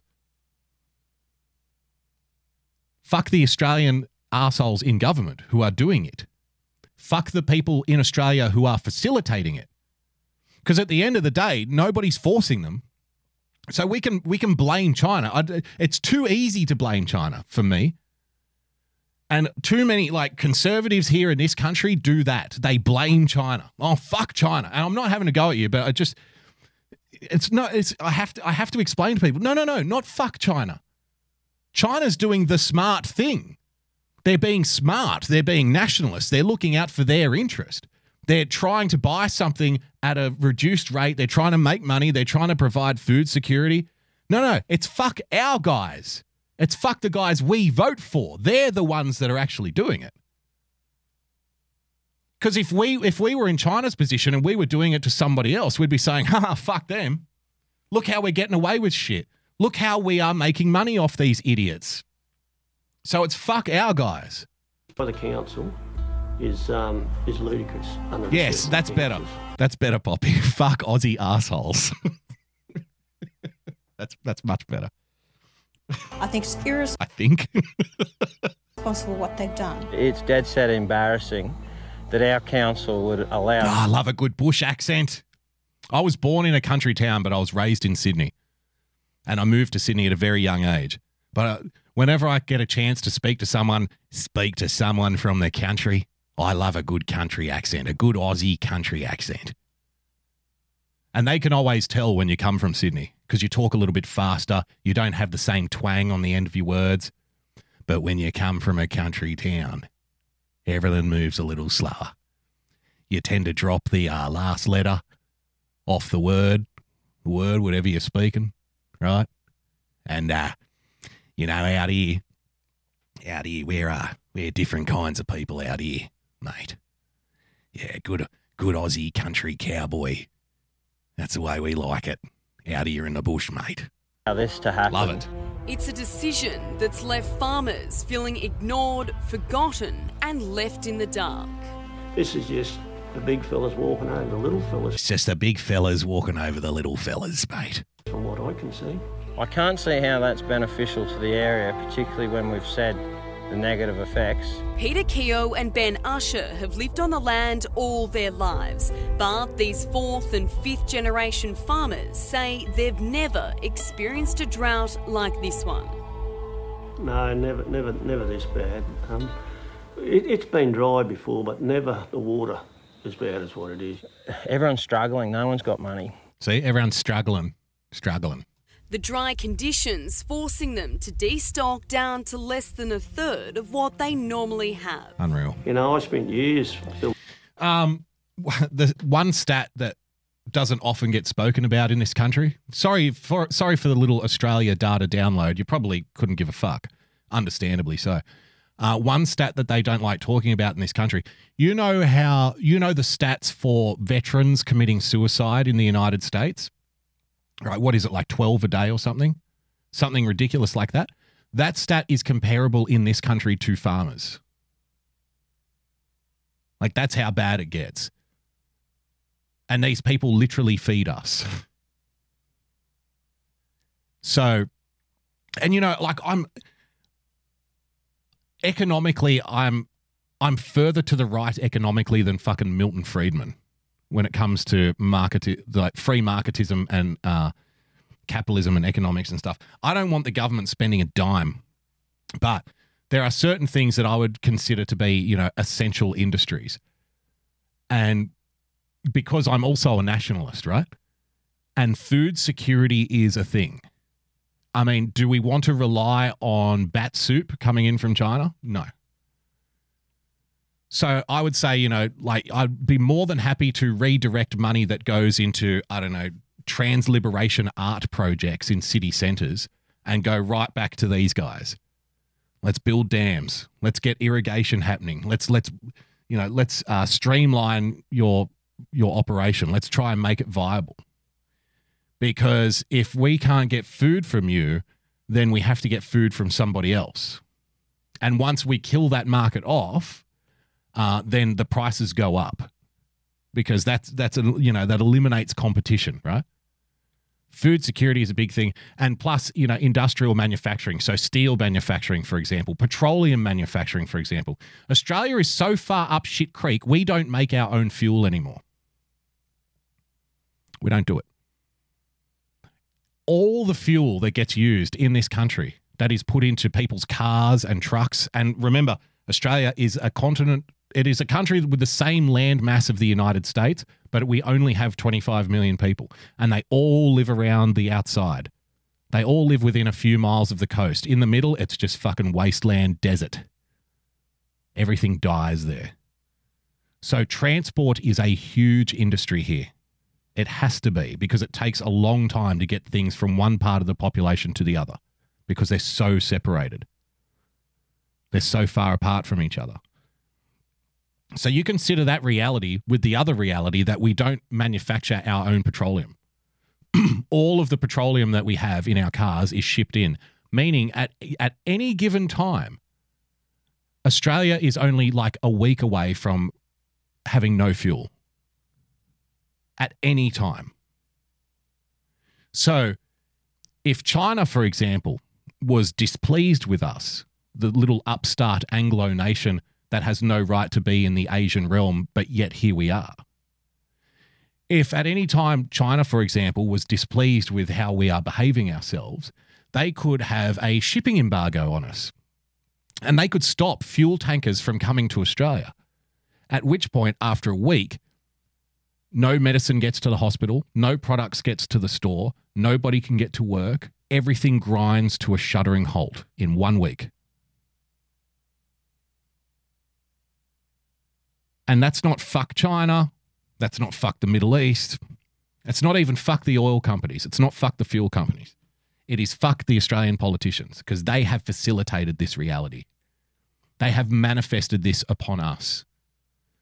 Because I've often said this, the best thing about the Australian psyche and the Australian person is also the worst thing. It's paradoxical. The thing that makes us so great as a people, and, you know, the thing that I love most about Australians and being an Australian is also the thing that I hate the most. We are so laid back to our own detriment. right? There's a saying here, she'll be right, mate. It's a little bit of an old-fashioned saying, but it sums up our collective attitude to things that should be more important to us. Like your house is burning down, your wife left you, your dog's dead, your car won't start, and you're standing out the front watching, the collective efforts of the last 30 years of your life just going up in flames. And someone says, geez, mate, how do you feel? And you're like, she'll be right, mate. She'll be right.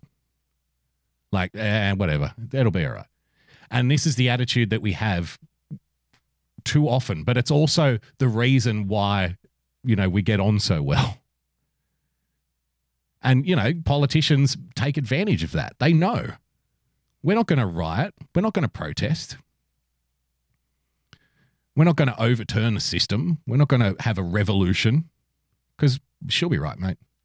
They're all screwing us anyway. What's the difference? That's basically what we're like. So it makes it a really calm, laid back, people who come and visit here say, oh, they're all so laid back all the time. That's great. I love that about us. But it's also the thing that I hate about us because it means that nobody cares when they should. So what are you going to do? Building them breeders up, and it breaks your heart to sell young breeders, cattle that you've bred. While recent rainfall has turned the drought-stricken paddocks green, it hasn't been enough for a while to boost water supply, which is drastically running out. To the point I got a spring down here, it's completely dry and hasn't come back. So bad, residents of Queensland's Southern Downs region there you go, you're in Queensland. placed on severe water restrictions, and now they're facing another kick in the guts. While farmers like Ben and Peter are quickly running out of water, only kilometres away, Cheraba Resort will be extracting 96 million litres of water each year and trucking it to the Gold Coast for bottling.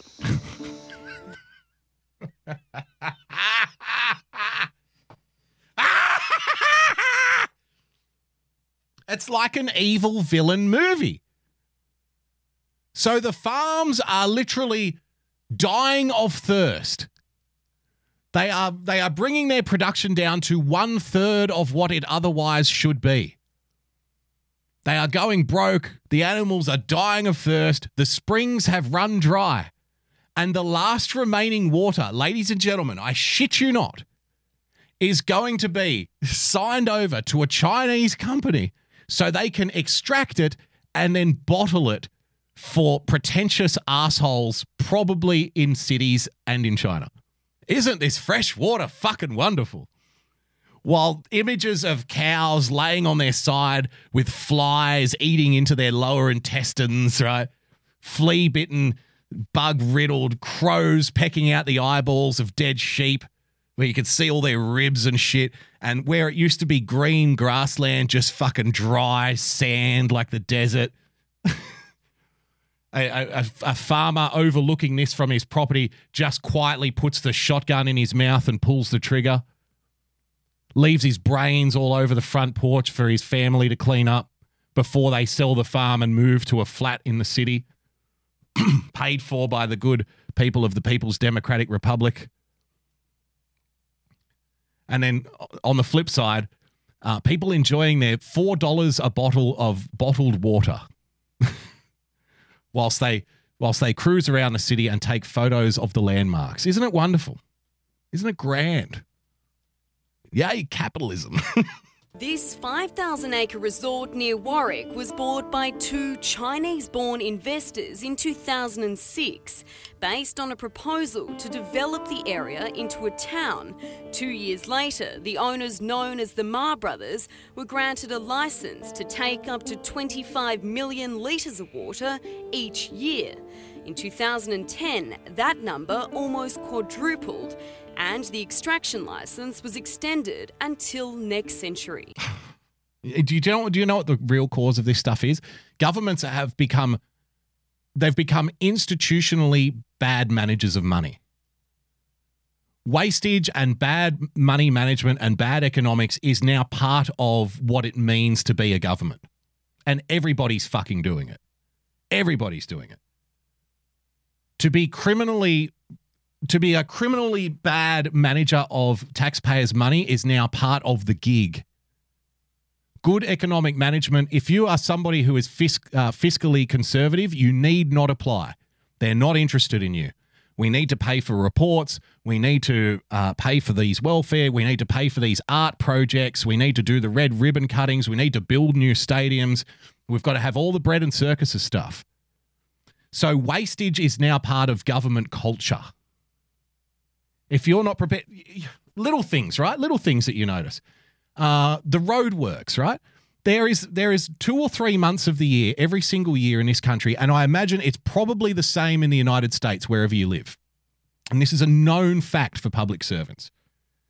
There is a 2 or 3 month period of every year when roadworks just start happening fucking everywhere. Like every road is being dug up, every pothole is being filled, new walkways are getting built everywhere. And it's like, why does this happen at the same time every single year? Why does it always occur now? And, if you weren't thinking about it, you would think, oh, maybe it's the weather. Maybe it's just the time that they allocate for this kind of stuff. Maybe it's some other kind of factor. No. It's getting close to budget time. And if these various councils don't spend the money that they have been allocated, they get less next year. So they start doing unnecessary roadworks in many cases just to hit budget, just to go over the budget, so they can then go back to the people who hand them the money and say, we need the same, if not more. Because if they come in under budget, they get punished for it. They get less. See, you would think common sense would dictate that you would see Rusty in the chat. Rusty, you're in Michigan, aren't you? See, you would know exactly what I'm talking about. Fucking big motor city. So you would think the people who are good economic managers would get more money. They would get the preferential because they know what they're doing with it. They're not going to waste it. But it works in reverse. It's ass backwards. We give more money to the people who waste it, and we give less money to the people who don't. We reward wastage, and that's why wastage is now part of the culture of government. It is unavoidable. And I don't know how you fix that. You can't fix that without a massive culture shift. And like I've said many times on this podcast, I'm an advocate for savage, painful cuts to government spending. It has to hurt. So people are thankful for $1 that they get. That's where we should be. You should have to beg and plead for your life to get $1 from the government, not expect millions from taxpayers just because you're very good at wasting it. Like, this is how you kill the West. This is how you kill the liberal democracies and the republics of the West. You drain them dry. And when the people who get paid for a living, when the people who vote for a living outnumber the people who work for a living, that's when it all collapses in on itself. Thank you for the ice creams, guys. When the people who vote to take money off the people who work outnumber the people who work, then we're finished. And I think right now that ratio is something like 6-4. 6 people work to provide taxation, to provide money for 4 people out of 10.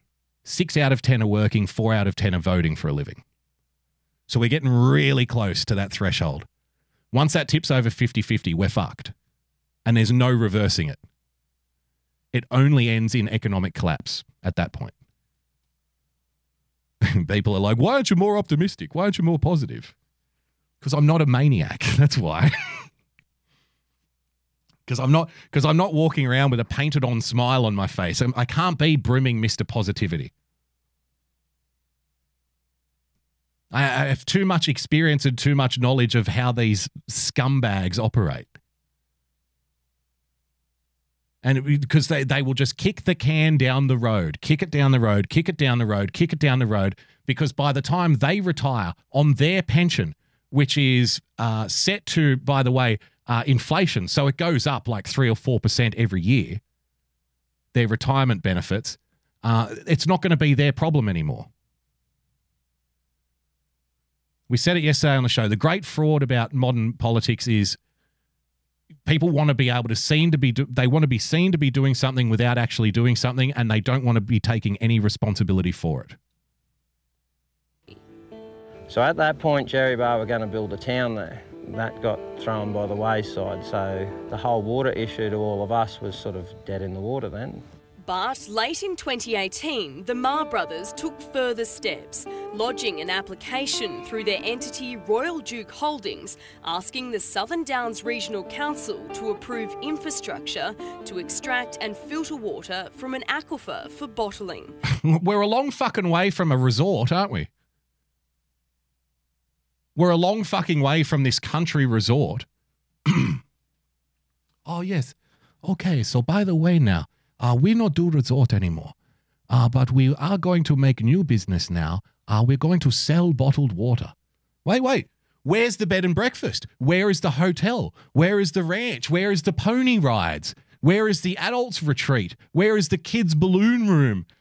Where are the boat rides? Where's the feeding the wild animals? Where's the petting zoo? Where the fuck is the resort? Where are the standalone cabins? Where are the picturesque views? Where is the room service? Oh no, we make bottled water now. What the fuck are you talking about? Show me, you agreed to a resort. Show me a resort. Where is the resort? Oh no, fuck the resort. No. We have new business venture now. We take water from the farmers, we bottle it, and we sell it for $4 a bottle. Oh, good. Yay. But it's fucking cynical. It's ridiculous. prior to the December council meeting, it was unexpectedly withdrawn. Just before Christmas, an almost identical application was put back before council under a different company name. And despite the fact the area is ravaged by drought and council's trucking water into the region, it was passed without any consultation with these nearby farmers. Unreal. Just taking the water from underneath your feet. Because an aquifer, if you're not familiar with the term, is it's like an underground lake, basically, to put it one way. The huge body of water that can be extracted from the ground. And they're just taking it from them. Look at the trucks are rolling in. Council trucks. Local government. Hey, we look after our farmers. We're here for you. We're going to protect you. And they're watching their livelihood disappear over the horizon on the back of a truck to be put into bottles for Chinese tourists. It's fucking horrifying. It's embarrassing that our council are doing it. You know, fair dinkum. Fair dinkum. Drought or no drought here, you know, this issue, it's just not right. Even when it's good times, you still... Say again, that bush accent, I love it. You know, this issue, it's just not right. Even when it's good times. Even when it's good times. It's embarrassing. We're going to drain the water here. You don't allow, especially a Chinese company, to come in and start... This, ladies and gentlemen, if you're not familiar with who this is, this young lady, her name is Pauline Hanson. You may have heard her name before. Let me give you a quick little history lesson on Pauline Hanson. Pauline Hanson was part of the Liberal Party, which you have to understand here is the nominally Conservative Party. So liberal here means in classical liberal terms. We take the European definition of liberal, right? Classical liberal, libertarian, Christian conservative, they all fall under the banner of liberal here, okay? The opposite party in Australia is the Labor Party, which is the party of the union movement, right? Which would be more akin to your Democrats, even though you call your Democrats liberals. So she was a member of the Liberal Party and she became disenchanted with the Liberal Party and she founded a different party called One Nation. And One Nation is regarded here, framed here by the corporate media and whatnot as the racist white supremacist party. So you can already imagine what they're really about. You can already imagine the kind of things that they really say. The sweet irony. Now, I don't think Pauline, she lets herself down a lot, in my opinion. She's not the best speaker and she has a habit of, you know, saying dumb things which just give ammunition to the opposition unnecessarily. I think if One Nation had a better spokesperson, then they would probably do a lot better. Where they stand right now, they're probably kind of level with the Greens on the right-hand side of the aisle, if you know what I mean. So if the Greens get about 10% of the vote, One Nation gets about 10% of the vote. And in the middle, then you've got the Labor Party and the Liberal Party fighting over the rest, the two main parties. So they're kind of like the equal opposite to the Greens party, if that makes sense. So she lets herself down a lot. If they had a better spokesman, they'd probably get a lot more votes. But the sweet irony, when she first came onto the scene, it was the late 90s, and it was the best election result for One Nation of all time. Because she came out in the late 90s and said, she was saying things like, we need to worry about China. China is going to try and buy up all of our land. There are too many Chinese people coming to Australia. They are taking university roles, right? Her words were, there's going to be a Chinese invasion, basically. And at the time, she was labeled a white supremacist, a racist, all of the usual tropes.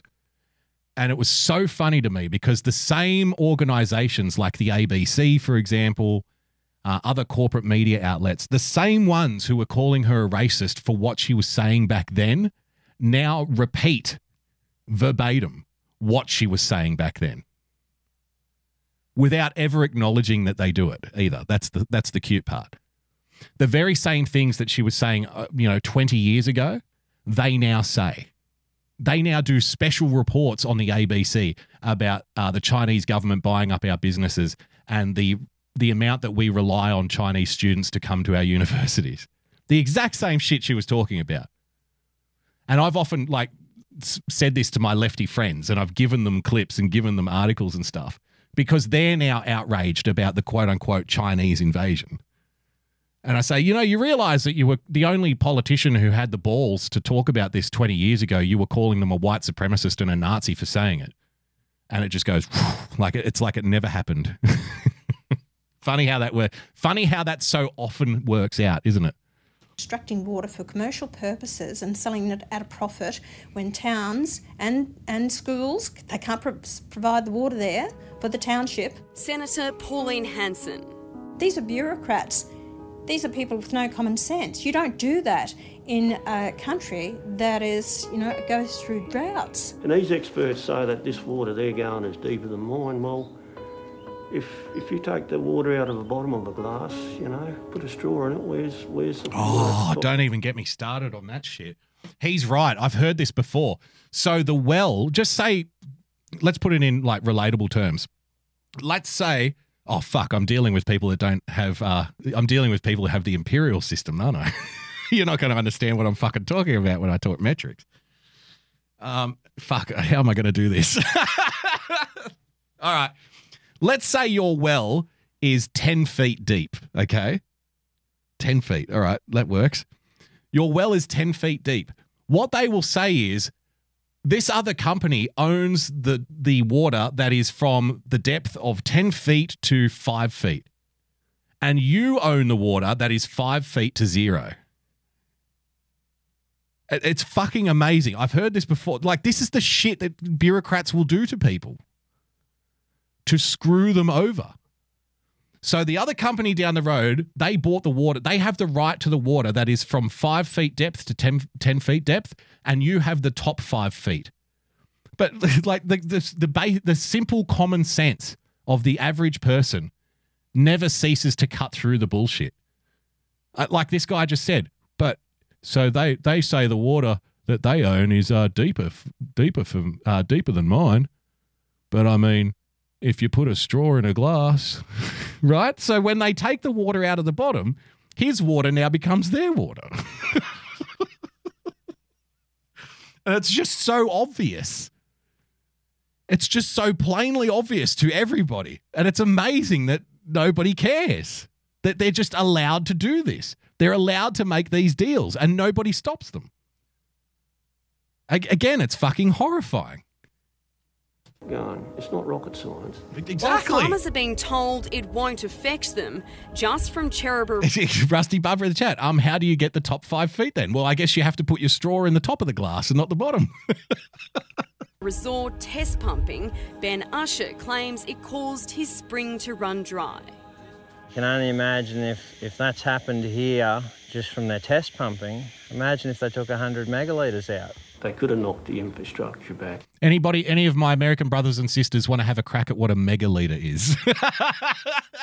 Eh? I will grant somebody 10 lemons if they could tell me. You have to prove that you're an American, though. So I want to see a picture of bacon on a burger or something similar to that. If you could prove you're an American and explain what a megaliter is, you will get 10 lemons. They could have, at the very least, put it on hold, deferred it until we're out of this dire water situation we're in.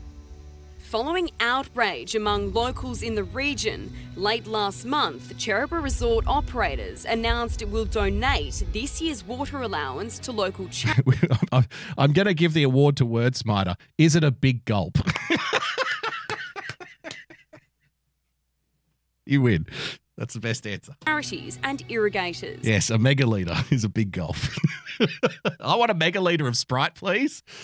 They've also committed to not taking water during the drought, but these farmers aren't convinced. So whether you drain it for the local irrigator or you drain it to go to China, you're still draining it. Either way. It's just so obvious. It's maddening. It's maddening. So whether you drain it for like the local people or whether you drain it for China, it's still getting drained, isn't it? This shit is too obvious for bureaucrats. This shit makes too much it's too common sense for bureaucrats to understand. Death by bureaucrat, ladies and gentlemen. Hey, we're still stuffed. We're still stuffed. When are they going to say the drought's over? Who do you think needs to step in? It needs a government that'll stand up and say, this is how it's done, and we've got to look after these people. It's not happening. Yeah, fucking keep waiting for that one. You're going to find this issue raise itself so many more times. We are fools here. We have just been selling ourselves out to the highest bidder. Yep. And we're going to have nothing left at the end of the day. Yep. And that, ladies and gentlemen, is a politician, a senator in the Australian Senate, for saying things like that we're fools and we sell ourselves out. She gets labelled a white supremacist and a Nazi by both sides. By both sides. Mm-hmm. Yep. See, the funny thing about One Nation is they have just as many former Labor voters voting for them as they do former Liberal voters. So the Liberal Party hates One Nation because they take votes from the right. And the Liberal Party needs those votes on the right to make themselves viable in various seats. The Labor Party has all of their Greens votes defer to them. But One Nation also takes votes from the Labor Party as well. So it's funny how this party, who comes out and says things like, I don't know, we shouldn't be selling our vital industries to China because it's dumb. It's funny how both of the major parties who lose votes to the party who says that we shouldn't be selling vital infrastructure and vital industries to China because it's dumb, they both come out and call a Nazi and white supremacists and racists and stuff. And I'm not even a One Nation voter. So, you know what I mean? It's stark. It's obvious for people. And the stink is there that something's not right. So that's where we're at down here, ladies and gentlemen. One more story just to see us off for the night. Thank you so much for joining us on this edition of the Daily Boogie. I apologise to the Periscope people, but I'm happy that so many people have joined us on DLive and YouTube tonight. Thank you so much. And thank you to everyone who's contributed. I do have one more story just to send us off on a high note. Ladies and gentlemen, as you know, we are a big fan of astrology here on the program. The astrologers are never wrong. There is so much wisdom to be gleaned from the stars. Thank you for the diamond, Winning TV. Follow Winning TV on DLive, by the way, dlive.tv/winningtv. I think you're back on again Thursday morning. Phil does. It's tough for me because it's a bad time for me when I'm at work with the time difference and stuff. But Phil does a great show Tuesday and Thursday mornings, just going around, checking out different voting, checking out different districts, going over the polls, going over like how people are campaigning in different districts in preparation for the election coming up later this year. I love stuff like that. If you're a bit of an election nerd and a bit of a campaign nerd like me, then you'll appreciate that kind of stuff. Thank you for the diamond word, Smiter. Much appreciated. So, dlive.tv/winningtv for Phil D'Angelo and the lovely Sandra, who's been joining him on recent episodes. So do check that out.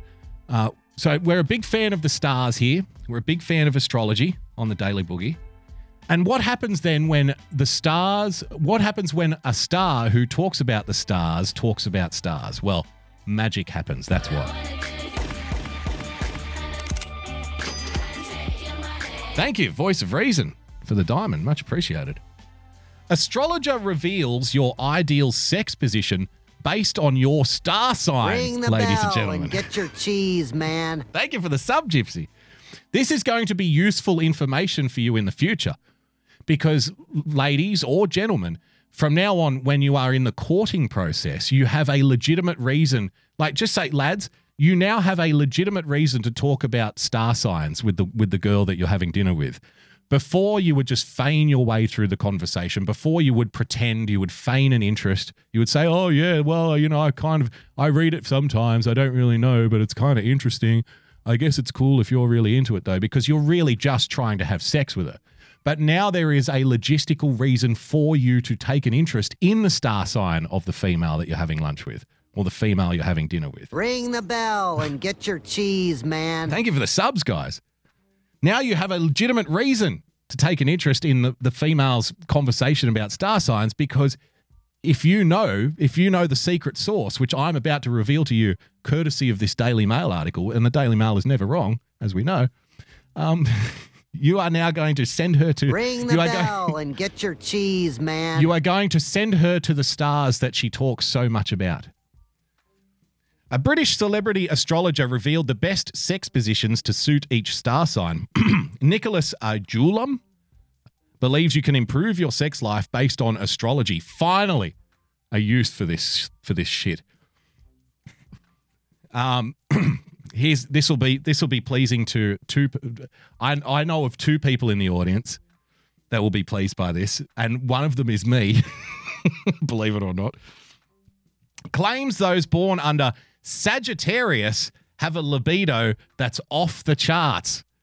And people that know Steph in the chat, I know Stefan's in the chat, his username in DLive is literally, you sent myself flaccid. And Steph is the only one I know of that is a fellow Sagittarian like myself. So there you have it. Steph, apparently we are sex machines, brother. According to astrology, the Sagittarians, they're fucking like rabbits, these Sagittarians.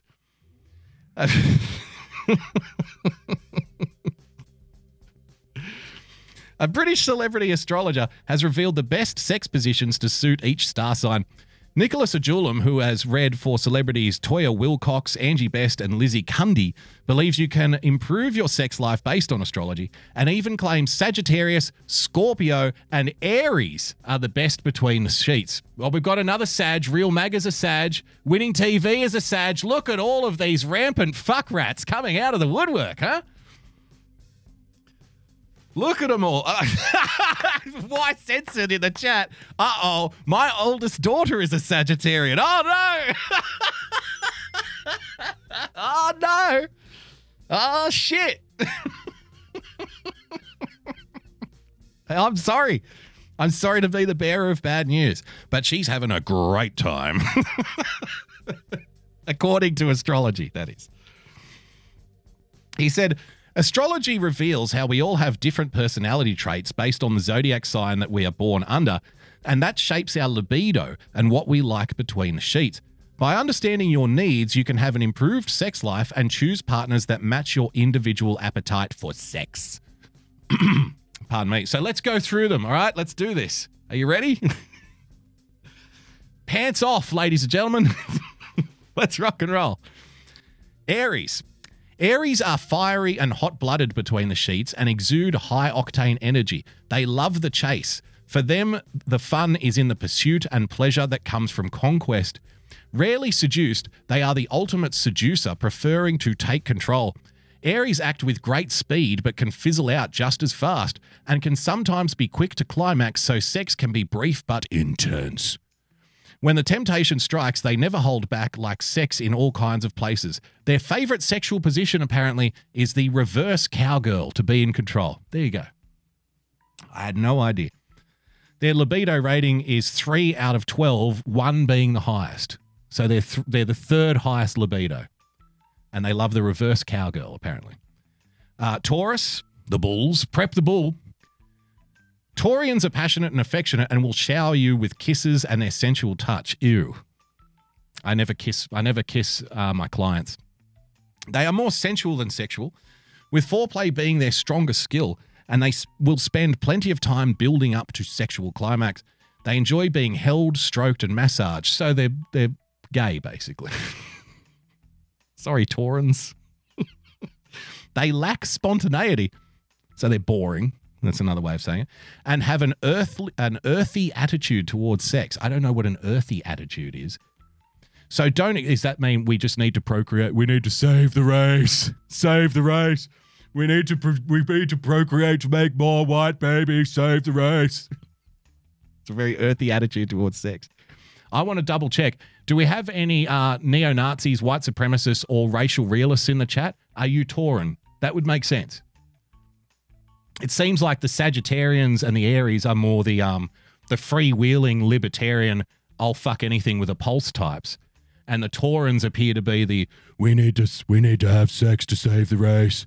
We need to procreate. It looks like that's the case. Who knows? So don't expect fireworks and adventure, but if you like sensuality, you're in for a treat. Their favourite sexual position, ladies and gentlemen, is the missionary, where you can touch and tune into your partner. Their rating, 1 being the highest, is the 8th out of 12. Gemini. Geminis are curious with an open mind to sex and are willing to try new things and experiment sexually. Nothing is too taboo, making them sexually open, but like their scattered attention span, scattered. Their libido can be erratic, so always have a plan B at hand to arouse. Dildos, I imagine. Gemini's imagination ignites their libido, and they enjoy indulging in fantasy role-playing and foreplay via technology to build an explosion in the bedroom. I made explosion on her stomach. Their favorite position, this is the first time I've heard of this position. Their favorite position is the pinball wizard position. What the fuck is the pinball wizard? Now, I'm going to hide. If you didn't read ahead, because they explain what the pinball wizard is, who in the chat knows what the pinball wizard position is? That's a new one to me. Maybe we call it something else down here. I'm not sure. Some good pinball wizard fucking music for you.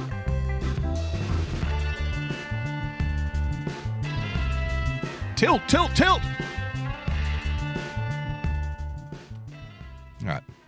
I'll tell you what the pinball wizard is. The pinball wizard is apparently partner enters kneeling with the woman's legs spread wide for adventure. Yes, they put for adventure in there. So there you have it. The pinball wizard.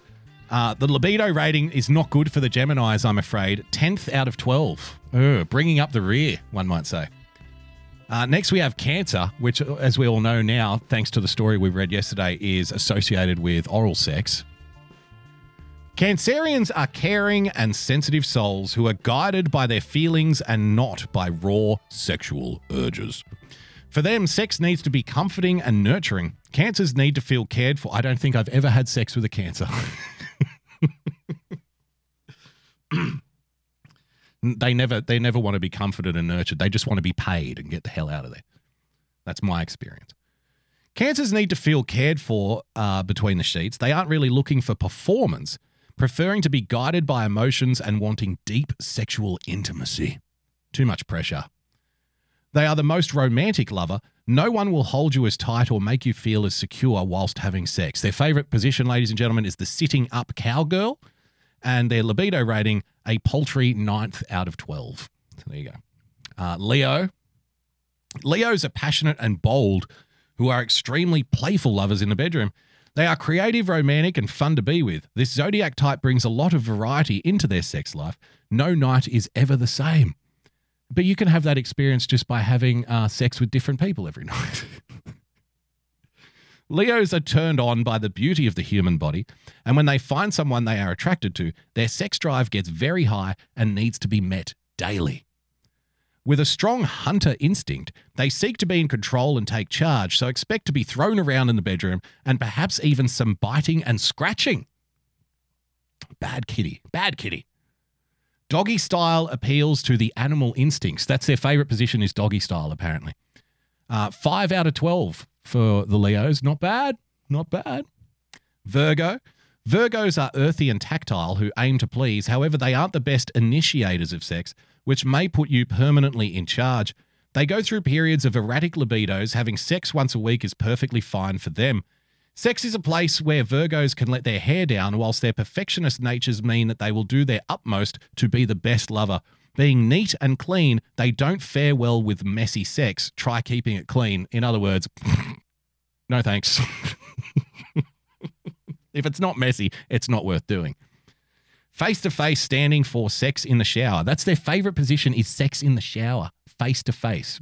That is the opinion. I guess the only thing that could top that would be having sex in a bucket of fucking bleach for these people. Face-to-face. Their libido, 12 out of 12. They're lucky last. So the Virgos, ladies and gentlemen, unfortunately, you are the least desirable. At least the least active. Libras love harmony and aesthetics, and to them, sex is all about creating a beautiful experience. They feel alive when they are having sex and truly know all about lovemaking. They are people pleasers, so are willing lovers, and may neglect their own needs for the sake of a partner. That's good. Balance is key. There's a low risk of infidelity with a Libra because they get attached to their partners. With a wild imagination, they love to play erotic games and indulge in sexual pleasure. Their favourite sexual position is the erotic V, which is, again, a new one to me. The man stands and the woman puts her legs over his shoulders where you can indulge in kissing. That's quite an effort, though. I imagine the Libras must be extremely fit to make that their favourite position, but there you go. Scorpions. Scorpios are deeply passionate and energetic sign that exude a strong sexual energy which others can feel. Easily seduced, they need to connect emotionally and physically to feel satisfied. It is not always about the act, but the need for intimacy. Expect them to push your boundaries and take you to new heights, and expect plenty of experimentation and bondage activities, ladies and gentlemen. Being in control is important to them, so let them take the lead into orgasmic heaven. Their favourite position, ladies and gentlemen, the standing 69er. Again, another very labour-intensive position, I would have thought. They're 2 out of 12, the Scorpios. They're the second highest on the list. Here we go, the big guns, ladies and gentlemen, the Sagittarians. What am I going to learn about myself here? Sagittarians have a libido that's off the charts and an optimistic and adventurous attitude to sex. Expect them to toss you around the bed and overload your senses. They can get you down anytime and anywhere, from the bedroom, in the car, to even outdoors if you're willing. Sex is not emotional to them. It is a physical outlet that they treat like an athlete.